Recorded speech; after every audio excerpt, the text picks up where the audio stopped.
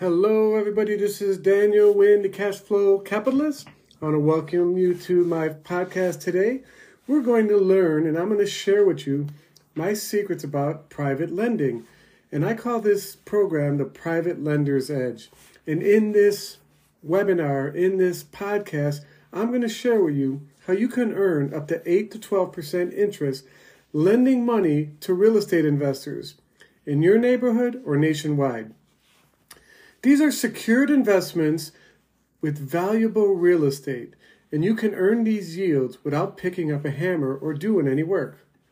So let's get started.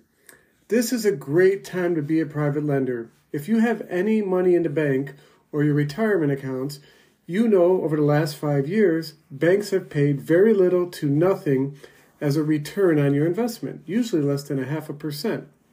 But I'm going to share with you how you could take advantage of what banks do, and that is to take the money and lend it out. Who is this information for? It's for passive investors, people that like investing in mortgage and trust deeds, family offices, and individuals, investors seeking yield with security and diversification.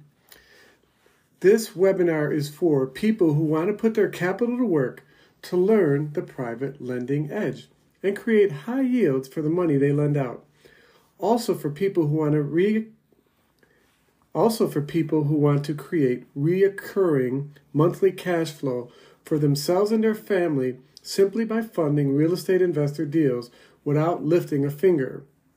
We're going to share with investors how to be great private lenders without worrying about having to take back property through foreclosure or collection hassles. Let me give you an overview of how private lending works. We will teach you how to find deals, loan requests in your area, how to underwrite these loan requests, how to lend to real estate investors who buy properties to remodel, rent, or other business purposes. When you find them and you approve those transactions, you'll have the ability to charge them 8 to 12% to borrow your money. It is really that simple. Think of it like you would with a bank certificate of deposit, but much better.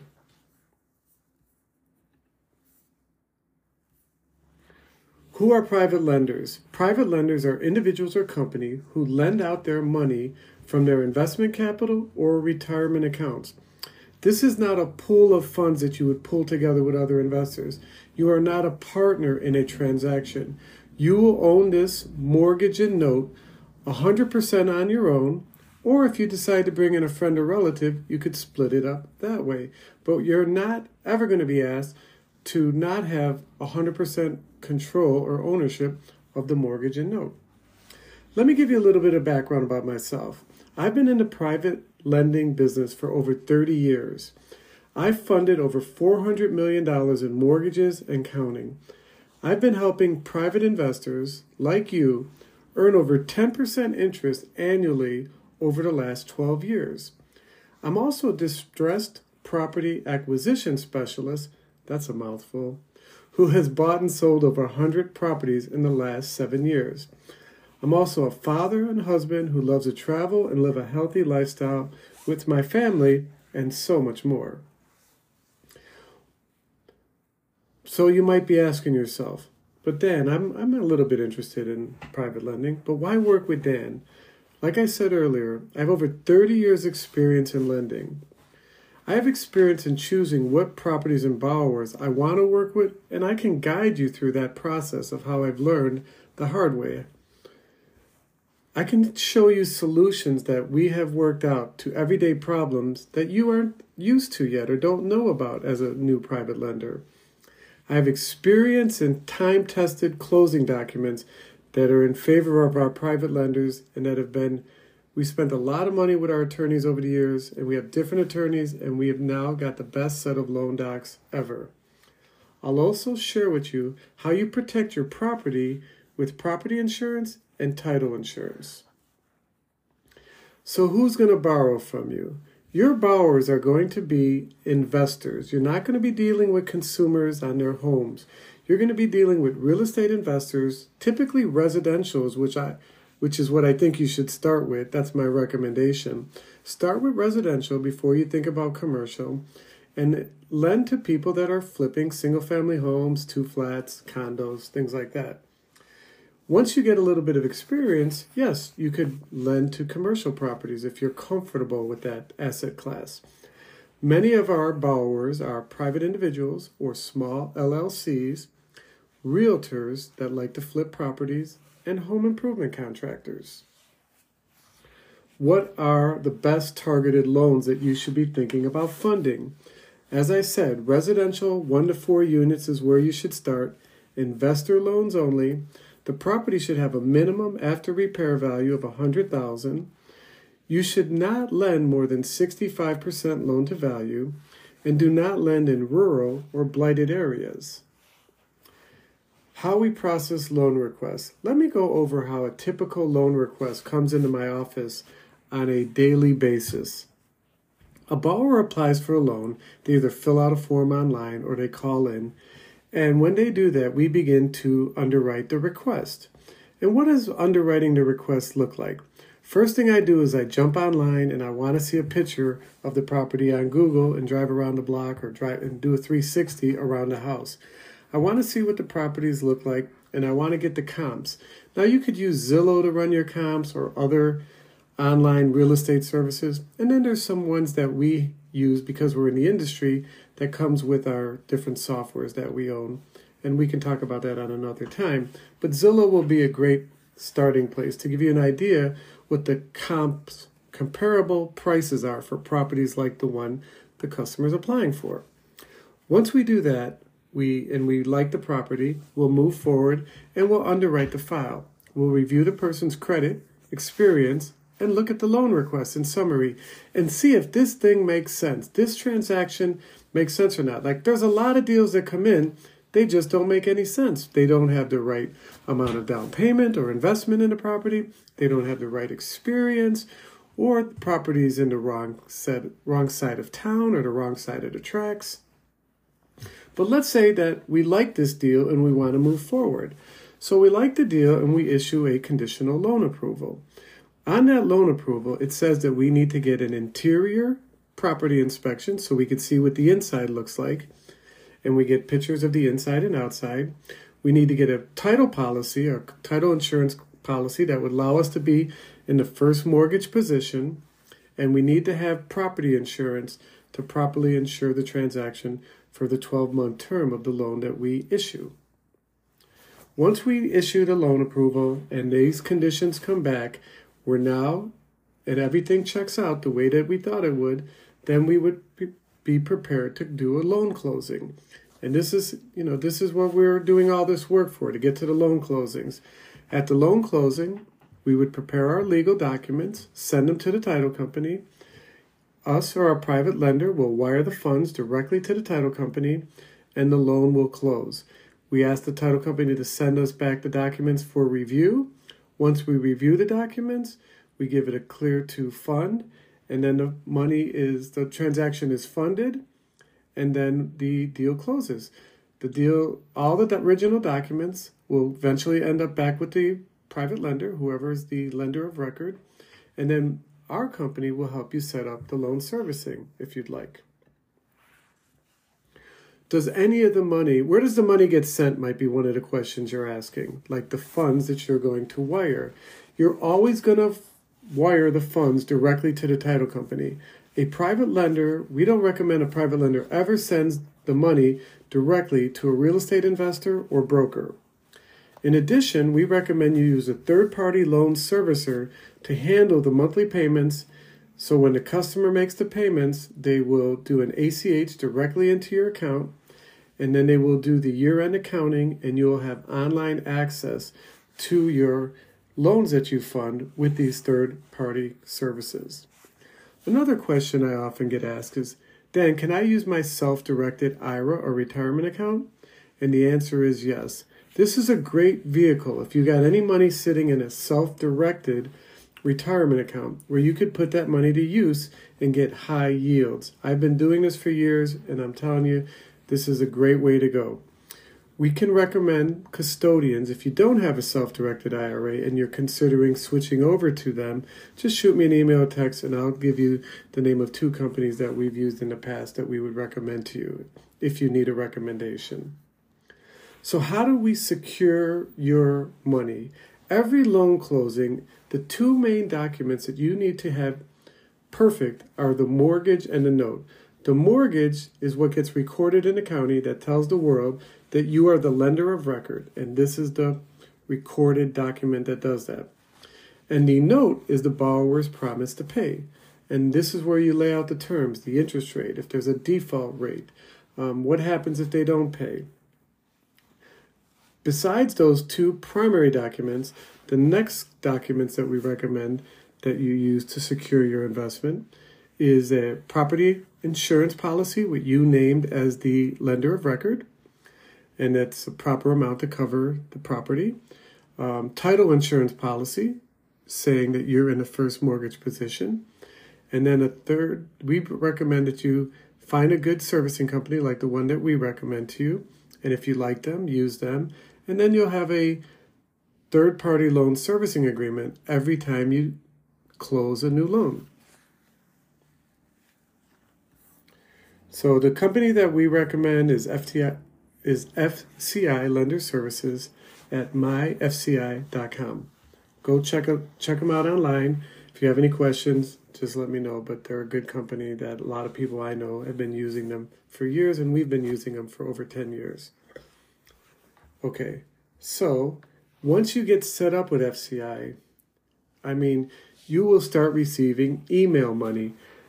I've been with FCI for over 10 years, so I get emails almost daily from them because depending on when the loan closes, different payment days come in. People make their payments on different days. Let's just say I get emails from FCI on a weekly basis. And depending on which account funded it, they notify me that, hey, Dan, a notification of electronic deposit. Your account, we just deposited $510.42.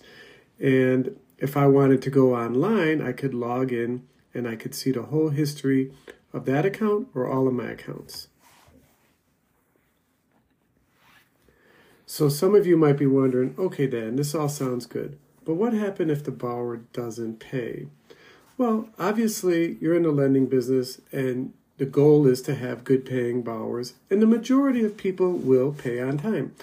But these private real estate investors could end up having some slow pays. Over my history of 10 years, if you're in the lending business and doing it for a profit and doing it part or full time, and you're doing more than 1 deal a year, the odds are if you're doing 5, 10, 15 deals a year, you're going to get some people that are slow payers. And the way that we try to work with people is to always have great communication, because if they do run into a situation, maybe they fell short on the amount of money they needed to rehab, maybe we can do a loan modification. Maybe they're having trouble with a contractor or the town. Maybe we can give them some of our experience to help them through that situation. Sometimes people will stick their head in the sand. If they do, we build onto our documents a default interest rate minimum of 18%. So there's a penalty if they end up going into default past 30 days. And that extra 18% will be what you could earn up to when the loan is in default, when the loan finally pays off. You can also earn late fees and loan modification fees as part of helping people in their time of distress. Lastly, you always have to consider that I would never lend on a property that I would not want to foreclose on. And you can foreclose on the property if they didn't pay you and they stick their head in the sand. And when the property is properly foreclosed on, you would get the property back if there was no other bidders at the sale, and then you could sell that asset. And usually you're going to sell it for what you were owed or more. Let's go over some other frequently asked questions that I hear about. Dan, are there any costs with lending my money? Well, there are the wire fees to wire the money to the title company if your bank charges you wire fees. Some people get those waived. And then FCI charges a $20 monthly servicing fee. So that $20 is is a very small price to pay for the great service that a third-party servicer does for you, which is what I told you earlier. Electronically move your money into your account, give you an accounting of it, you can get it online, and then they'll issue the 1099s and proper tax documents at the end of the year. The next question you might be asking is, well, how much could I invest, Dan? The minimum that we like to start with is about $30,000, and most of our loans are under $250,000. So if you can fund a loan for up to $250,000, great. If you want to, you could wait till a deal comes along that has the dollar amount that you are willing to allocate towards private lending, whether that's 50, 100, whatever the number is. And last but not least, I want to emphasize that we do not offer a mortgage pool. We do not blend your money with other people's money and put it into a fund or a pool. Each one of these loans, if you close a $100,000 loan in your name or your corporation, that's how it will be recorded down at the recorder's office into the loan servicing setup, and that's how you would get paid, and that's how the accounting would be done on an annual basis.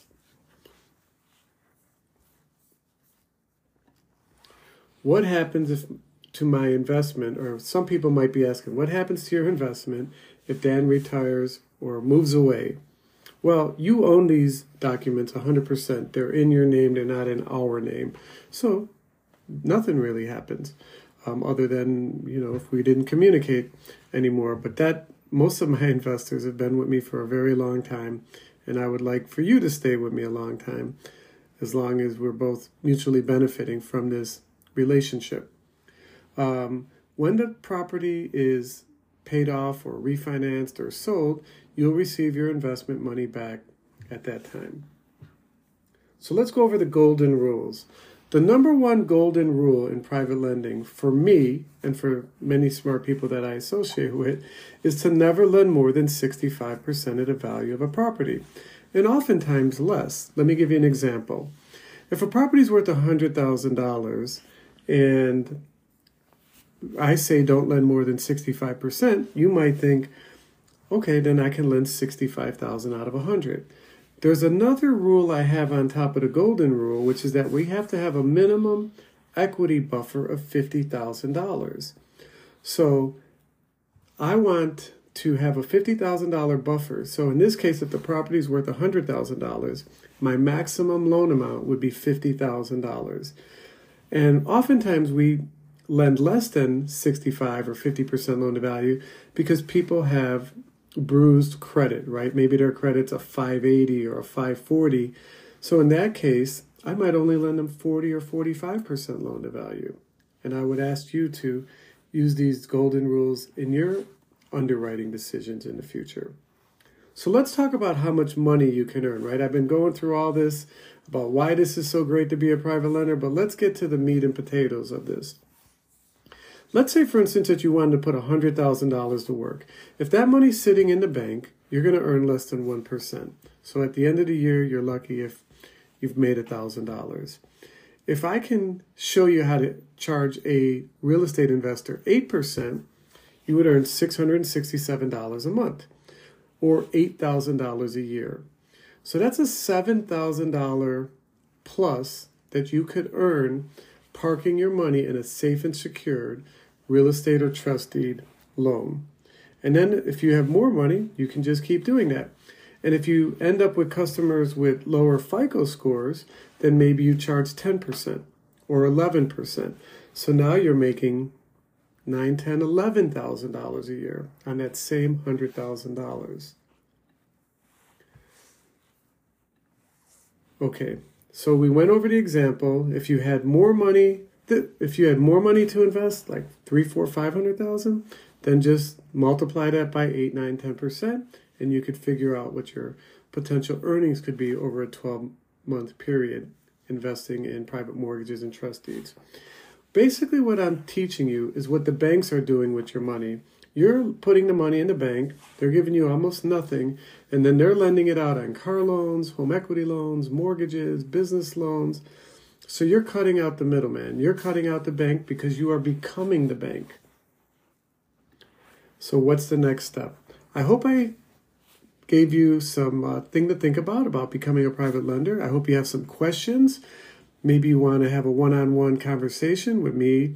I'd love to set up a Zoom call or a conference call, and I'd love to answer any questions you have. I'd like to show you our history of doing this very successfully and answer all the questions that might be in your brain. So if you're interested, you can give us a call at 312-938-0492. Ask for Daniel Wynn, or you can email me at dan@plgus.com.